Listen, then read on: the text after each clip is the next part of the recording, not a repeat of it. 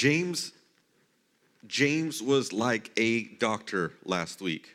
Like we came into his office, he gave us a diagnosis, and he diagnosed what?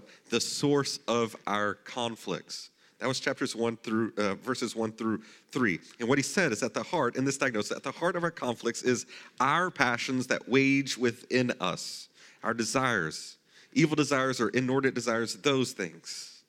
That war, and this is why we are fighting. So we stopped pointing fingers at other people, blaming our situation, blaming other people, blaming our childhood. Now, those are influential. Those are formative, yes, but the cause of our conflict is the desires within us, particularly when desires become demands. And so we said external conflicts all stem from the internal conflict within us, meaning fights with others stem from the fight within ourselves, these desires. And then moving to verse 4, he turns from doctor to prophet.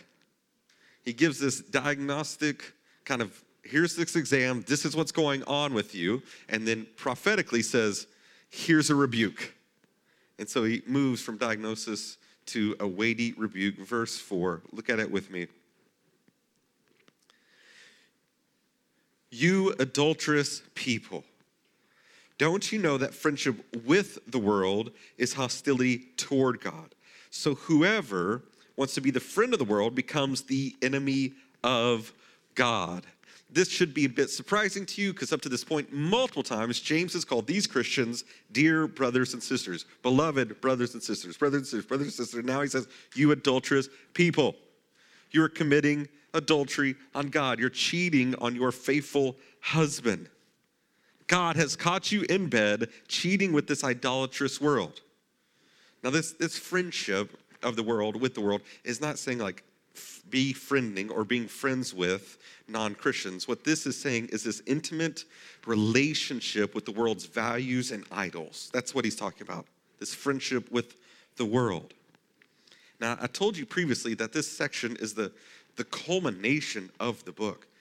It gets to the climax of the story, kind of the big story of what he's telling, or just the climax of the book. And then chapter 5 just kind of, here's some implications of this. But here, you get to, well, what's the culmination? Well, the culmination is you're following the world's values and the world's gods. Well, how are they doing that? Well, just think with me. The logic and the case that he's been making. In chapter 2, he said they're showing favoritism and discrimination against people. In chapter 3, he states they're speaking negatively of others, right? The whole chapter on the tongue, on our speech. In chapter 3, he also says that they're exhibiting bitter envy and selfish ambition. And then chapter 4, the first 3 verses, he's saying they're pursuing their own self-destructive, selfish desires.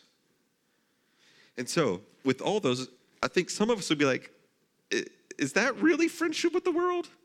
Those 4 behaviors, those 4 things that he's called out to this point? And James is saying, yes, he's raising the stakes. These aren't just some bad things that we've done. These aren't just a few mistakes we've made. This conflict and this action from chapter 2 to chapter 4 is spiritual adultery. That's what he's saying. So we need this morning to feel the weight of this rebuke. Because James's original audience, we are ninjas at minimizing our sin. We're pros. We're Malcolm Gladwell, 10,000 hours. We've put 10,000 hours in minimizing our sin. Now, I'm going to talk about this tonight at Redemption Groups, and so this kind of spurred me on, but I'm just going to share it with all of this morning, because I want all of us to consider, how do we deal wrongly with our sin? Number 1, I'm going to give you some categories to think through. 1, sin minimizers.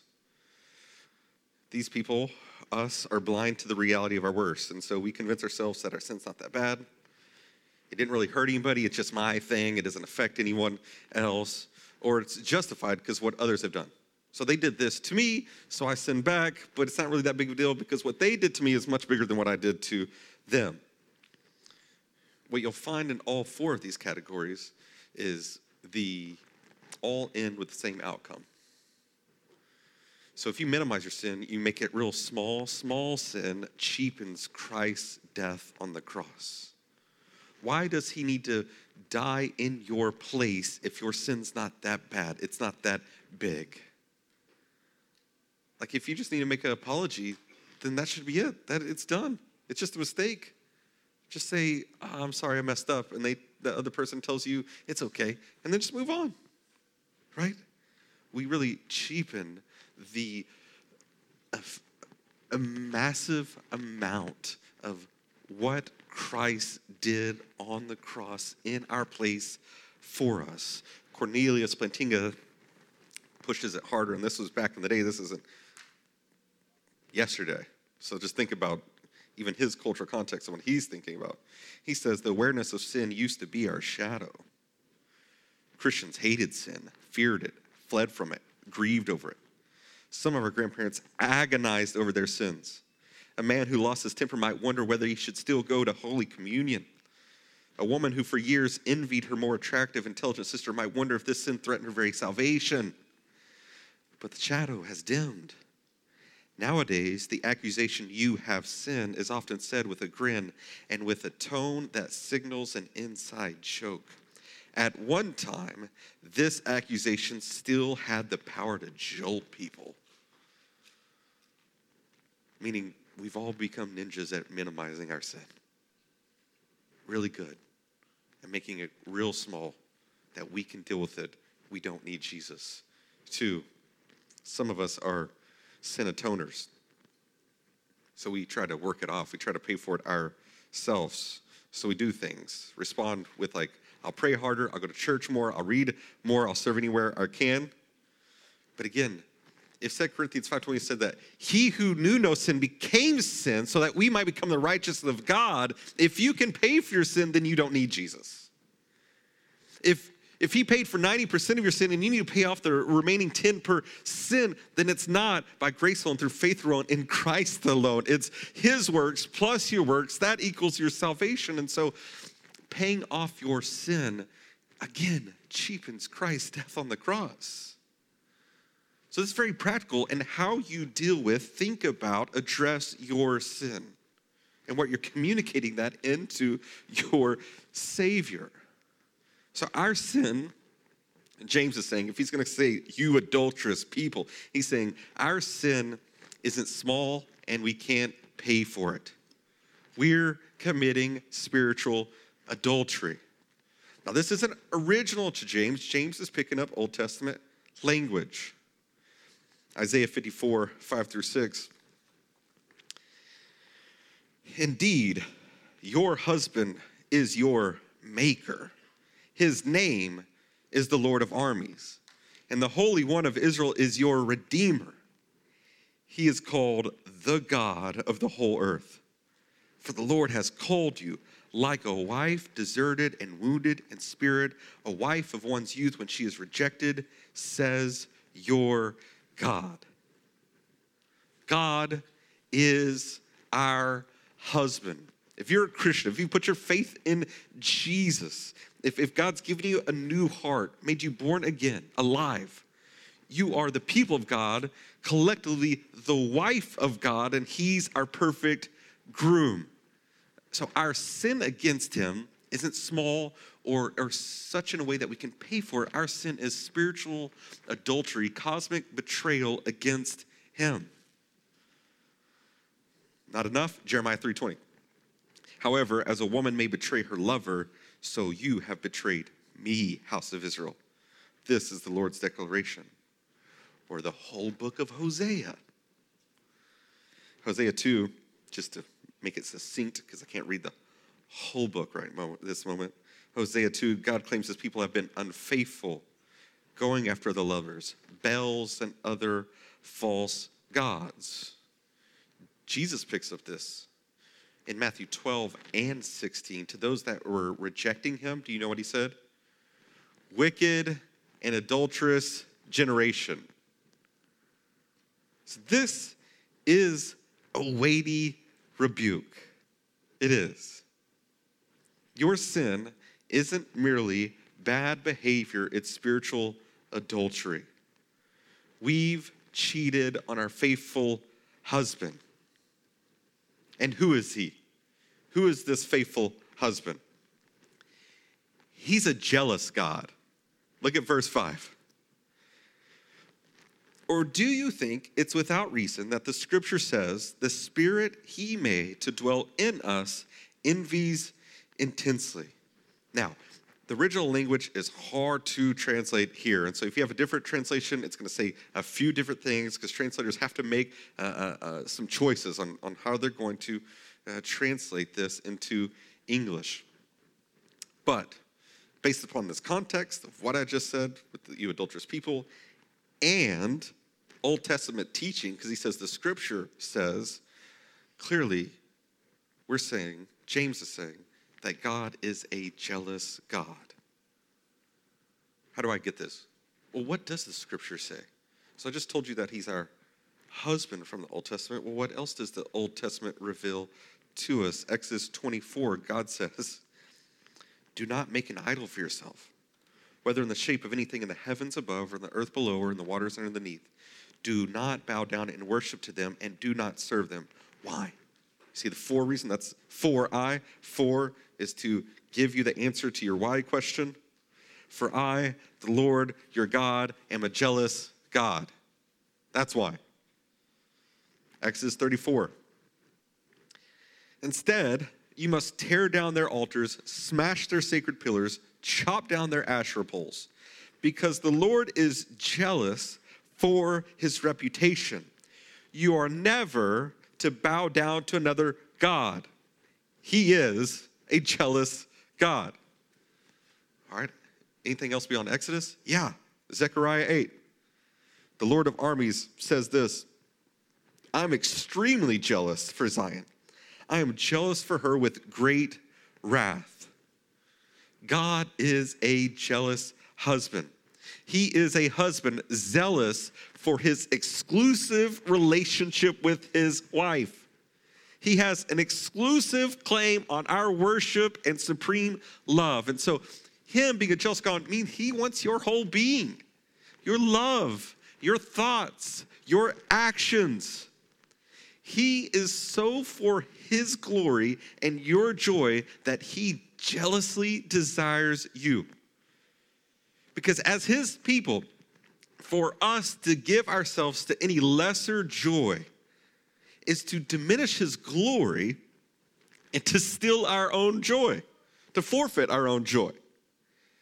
To give ourselves to a lesser being, a lesser God, and counterfeit idol is to diminish his supreme glory and to forfeit our own joy. Joel Beeke adds on this idea of jealousy. He says, this picture of jealousy reveals the infinitely intense energy of God's affection as he dwells with his people. Infinitely intense energy. We can define God's jealousy as his limitless, fervent zeal to glorify himself in the lives of his people. And so you might wrestle with this, right? Because sometimes when the Bible talks about jealousy, it's talking about sinful jealousy from person to person. But God is righteous in his jealousy. You know why? He has no rivals. Jealousy gets really twisted when you have a rival. Holy jealousy is perfect and pure because he has no rivals. What he's saying is, you are giving yourself to something much lesser, and it's going to destroy you because you become what you worship. And if you worship that idol, it's going to deform you, dehumanize you. The only way to grow into true humanship, to have human flourishing, is to behold and worship the faithful husband, your God. He has no rivals. No one compares to him. He's our true bridegroom.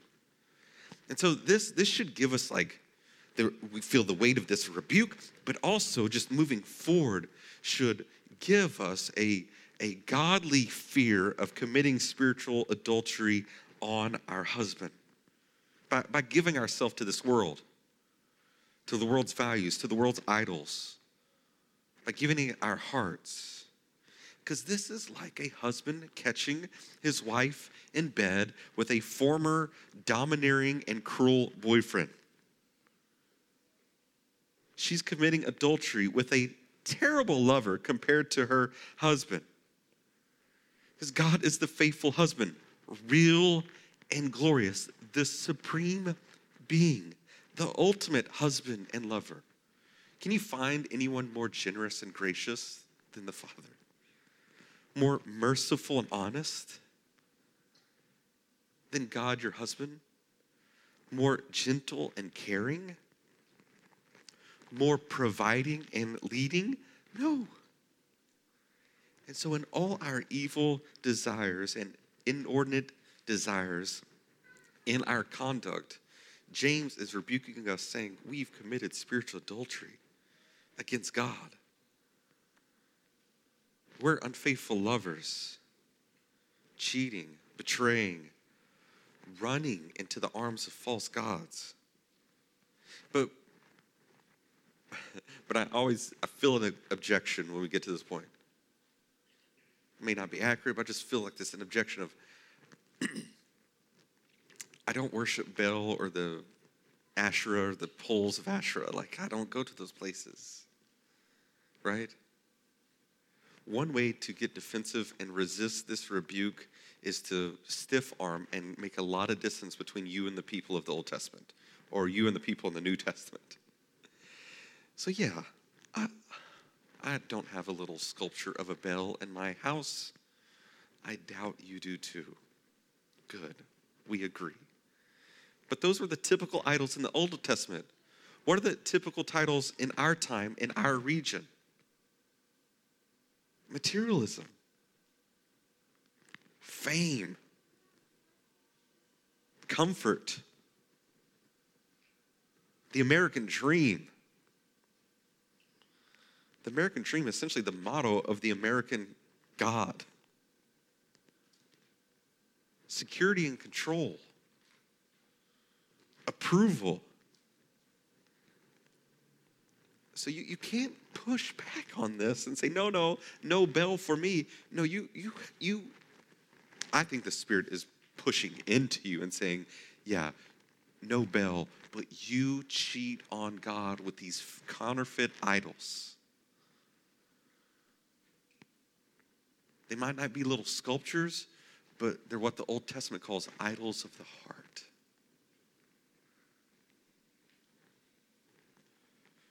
So don't resist and get defensive to this rebuke, because I think it's accurate, as well as I think it's God's kindness to us. God's kindness to us. This rebuke is to convict us of our sin, to see our sin as God sees it, to agree with God about this spiritual adultery, this cosmic betrayal that it is, and to be pained to the heart with godly grief. Because we've betrayed him, been unfaithful to him, we've been caught with other gods. Your sin, my sin, is always ultimately against God. You sin against your child, you sin against your spouse, you sin against your coworker. Yes, you did. But ultimately, it's against God. And so allow this rebuke to do the good work it's here for. It's here to lead you to repentance. In James, in the next few verses, in verse 9, James tells us about this godly grief. He doesn't tell us about it, he just describes it. This is what he says in verse 9. Be miserable and mourn and weep. Unfaithful wife, be miserable and mourn and weep. Let your laughter be turned to mourning and your joy to gloom. That's godly grief. Worldly sorrow is the counterfeit. And people like us, we know enough about the Bible that we know we need to look repentant. And the problem is we have worldly sorrow because we like to look more repentant than we actually want to be repentant. And so we have this worldly sorrow over our sin. This godly grief, we don't have this godly grief, we have this worldly sorrow, which is just being bummed. We're kind of bummed about this. We're bummed about the consequences of this. Maybe broken trust, maybe there's going to be discipline, maybe we're going to lose some things. We're just bummed about the consequences of our sin, not grieving, mourning over our sin against God. Worldly sorrow also looks like being bummed because you've fallen short of your own self-idealized image. And so you have this high standard for yourself and you didn't meet it, so that's what you're bummed about. You're not bummed against cheating on your faithful husband. You're bummed that you didn't meet your own standard. That's worldly sorrow. Worldly sorrow is also being bummed because you look bad in the eyes of others. You had this image that you presented to others and now it's exposed. That's what you're sorrowful for. That's what you're grieving over. Worldly sorrow is also being bummed about being caught. That's worldly sorrow. Godly grief genuinely mourns our sin against God. And so, what sin must you stop minimizing and allow the Spirit of God to rebuke you this morning?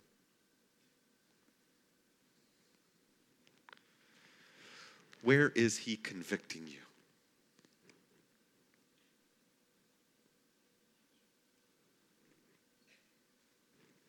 We are adulterous.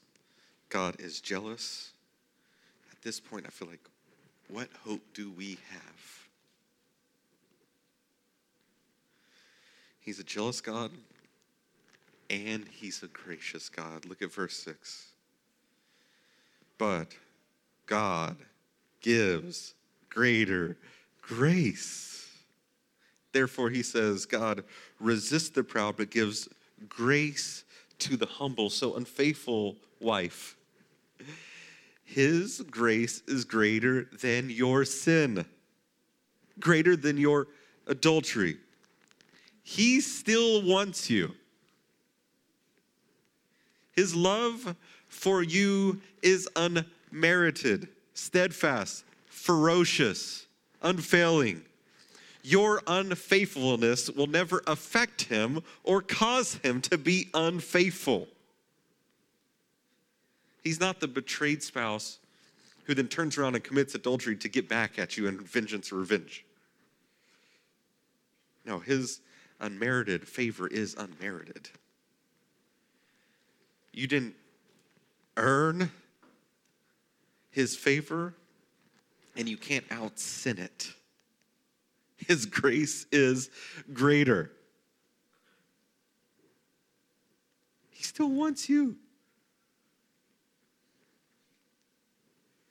This reality should humble us, that God's grace is greater, of how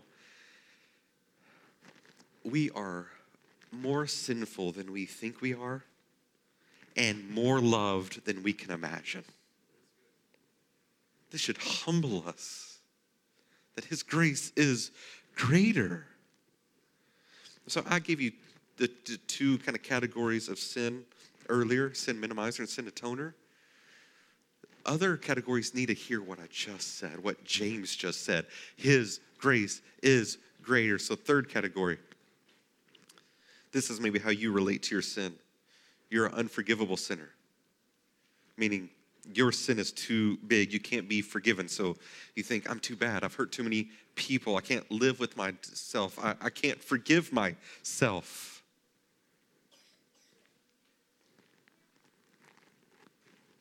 Judging our sin cheapens Christ's death on the cross. What you're saying is that you've outpunted Jesus' love for you. That you're too much for him. Or you've become the standard where what you ultimately need is your forgiveness instead of your sin isn't against you and you don't have the power to forgive yourself. What you need is to be forgiven by the standard, the judge, the one who can genuinely cleanse you and forgive you. Or maybe it's the fourth one, the unforgiving victim. This is heavy, but some of us feel like the sin against us is too great. We think and say things like, my perpetrator needs to suffer. The hurt is too bad to forgive. To forgive is to forget, and I can't forget. Or we think wrongly that to forgive is to condone. And so I'll honestly admit, forgiveness is costly. The Father's forgiveness to you came at the cost of His Son being sent for this terrible place where He becomes sin, takes on our sin. And He cries out from the cross to the Father, my God, why have you forsaken me? This forgiveness comes at a great cost. But us refusing to forgive someone after the forgiveness that we received from the Father, again, cheapens Christ's death on the cross. We're like the person who owed the master $10 and he forgave $1 million and he forgave us, and then we go choke out the person that owes us 10. We're again, I think, minimizing our sin against God and maximizing the sin against us. So as Ephesians 4:32 says, we forgive because we've been forgiven. His grace is greater than your sin, and His grace is greater than the sin done against you. So what's been done against you doesn't define you. His grace to you is what defines you. You may feel dirty, worthless, have a lot of doubt, insecurity, maybe find some identity in this, what has been done to you. But ultimately, what's been done to you is that you have made a new creation by your faithful husband.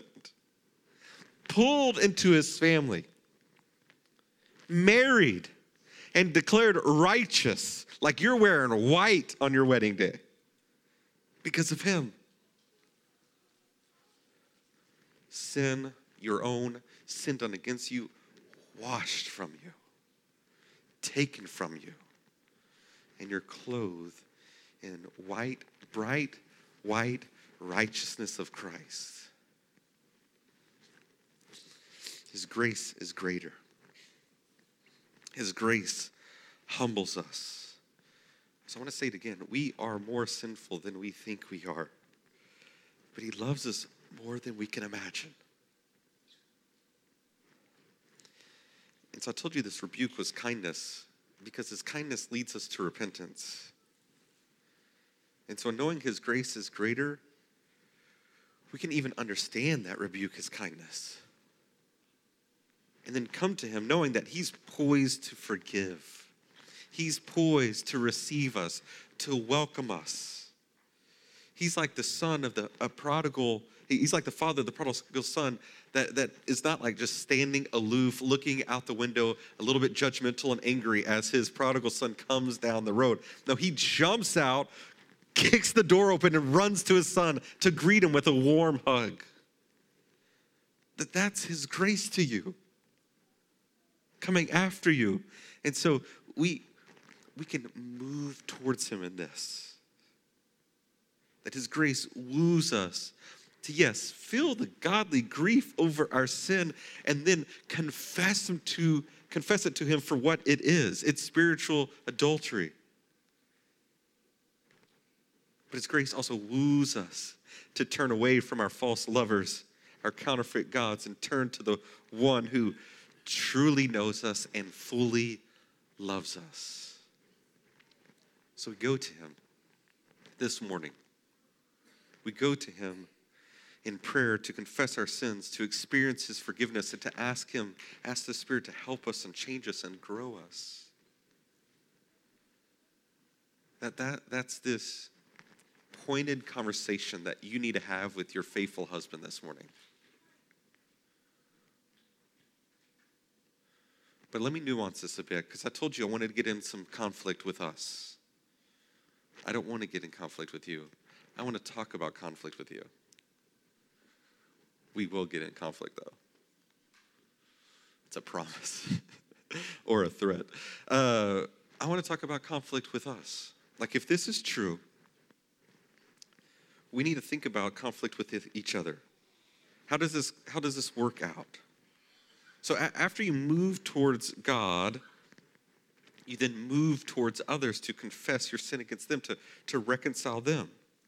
Like, I'm convicted this week that when my boys hurt each other, sin against each other, I'm quick to get them together for them to confess and ask for forgiveness and reconcile. But there's something massively missing in that typical, regular rhythm that we have. God is missing. What they first need to do is to move vertically before they move horizontally, and that's true for all of us. We need to go to God first, to confess our sins to God first, to ask for his forgiveness first, to experience it first before we to move to other people, and that's what also my kids need, your kids need. So how do we go about this in conflict with others? Well, Jesus helps tremendously. Matthew 7, Jesus says this: "Why do you look at the splinter in your brother's eye, but don't notice the beam of wood in your own eye? Or how can you say to your brother, 'Let me take the splinter out of your eye,' and there's a beam of wood in your own eye? Hypocrite. First, take the beam of wood out of your eye. First, take the beam of wood out of your eye, and then you will see clearly to take the splinter out of your brother's eye." So Jesus is speaking and giving this imagery of a 2x4 coming out of your eye and like a little piece of toothpick on the other person's eye. And Jesus is speaking in this of if you know the whole context, he's speaking of the sinful words and actions of us that render us hypocrites. That if we criticize the sin of others, but then we have these sinful words and actions also going on, that we're hypocrites. So these beam of wood sins, if I can say it, also called the plank sins, 4x4 sins. Let's say 2x4. That'll keep you stay there. These 2x4 sins, they're observable by others. There are sinful words and actions. And so you take these two together. And James, in the first 3 verses of chapter 4, says that our conflicts stem from the desires within us that are raging. And then you take Jesus, and Jesus tells us that in our conflict, we are to confess our sinful words and actions to the other person. Now, let's make this clear so you get a bit robust view of this. Sins of commission and omission.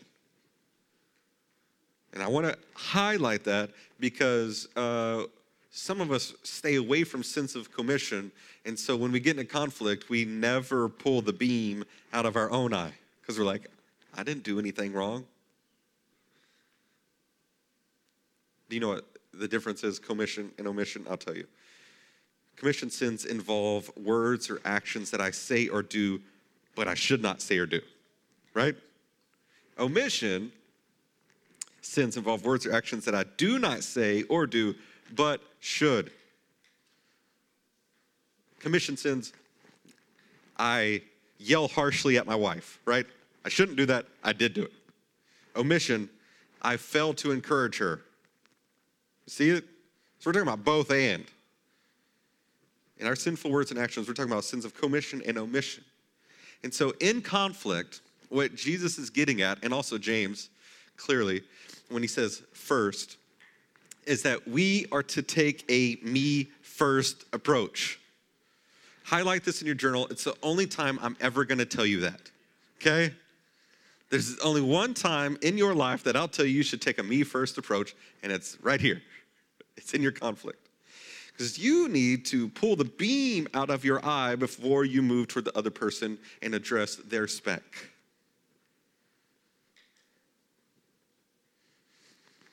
Robert Jones, in his book, Pursuing Peace, helps with this. He says we need to ask ourselves 3 questions to consider this in our conflict. 3 questions. He says, what sinful words or actions did I say or do before our conflict that helped provoke or set the stage for it? So I need to think about it. I need to ask this. Okay? Let's actually take a me first approach and to unlodge this 2x4 in my eye.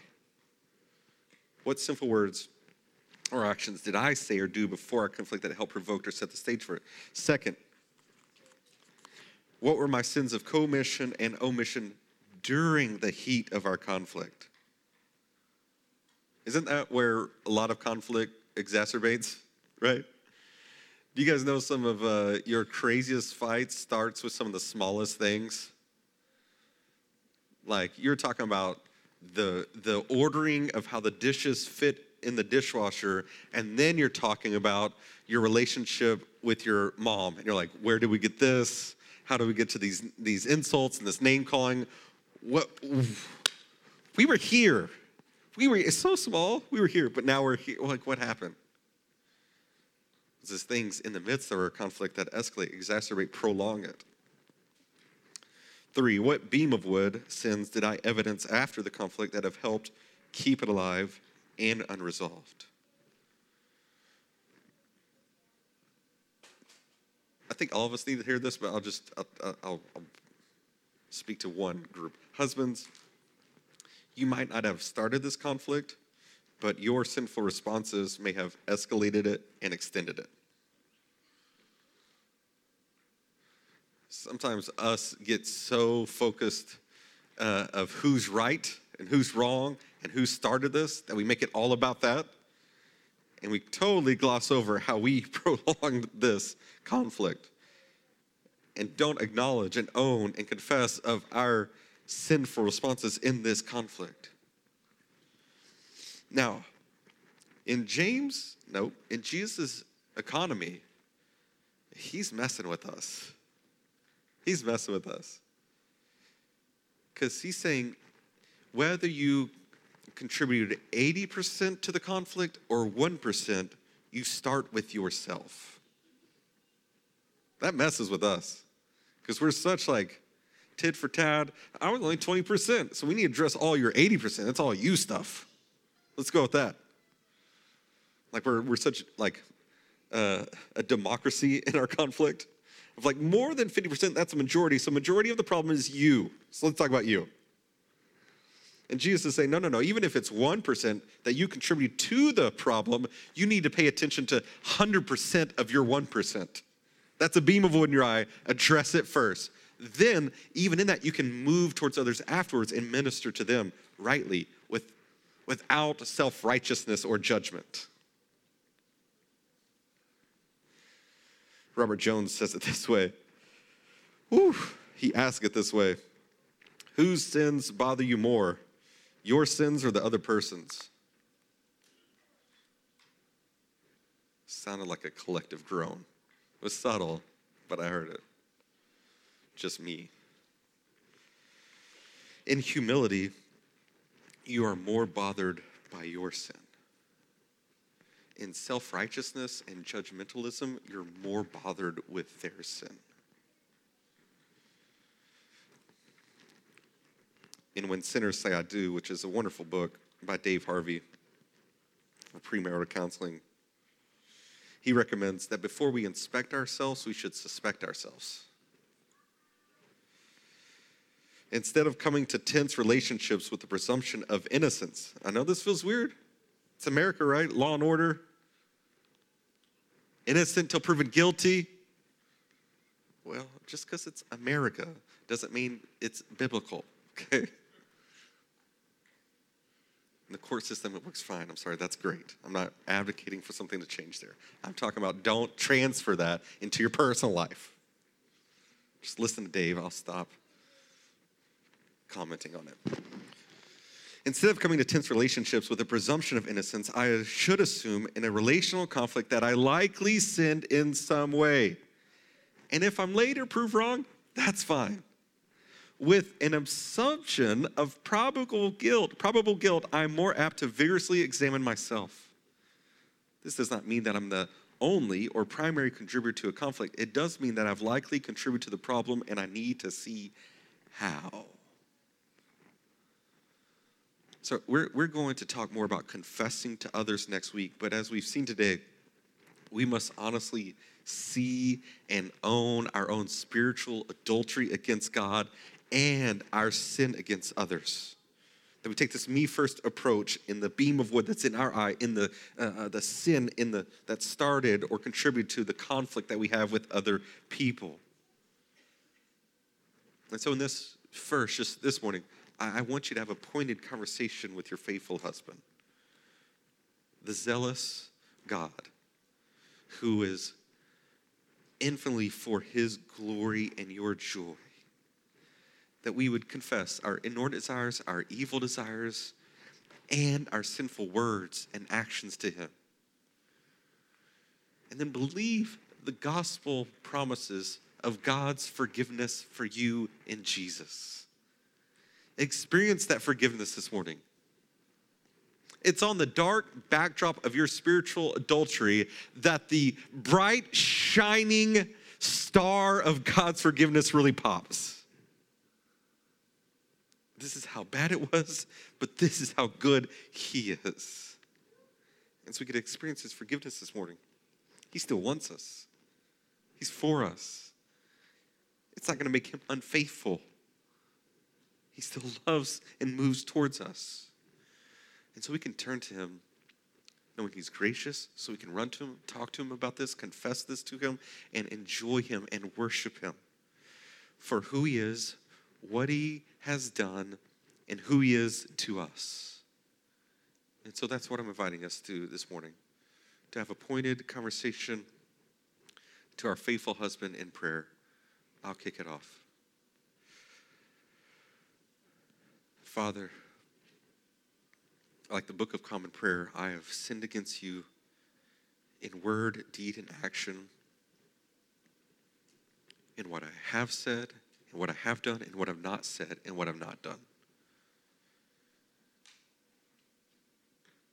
And in that general true prayer for all of us, I pray that you lead us to be specific on our desires, in our words, in our actions, in this,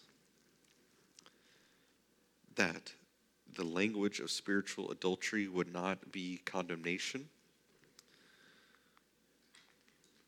vague, ambiguous, murky condemnation, but you would cut to our hearts specifically in kindness to expose where we have sinned so that we can turn to you specifically and graciously by the power of the gospel.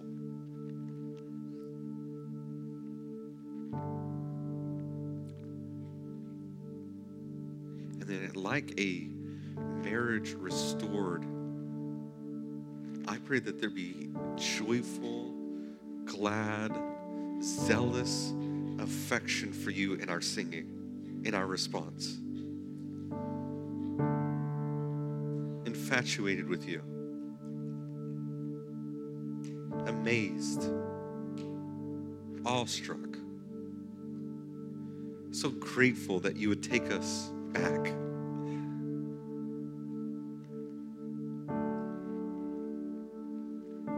Again and again. In Christ's name.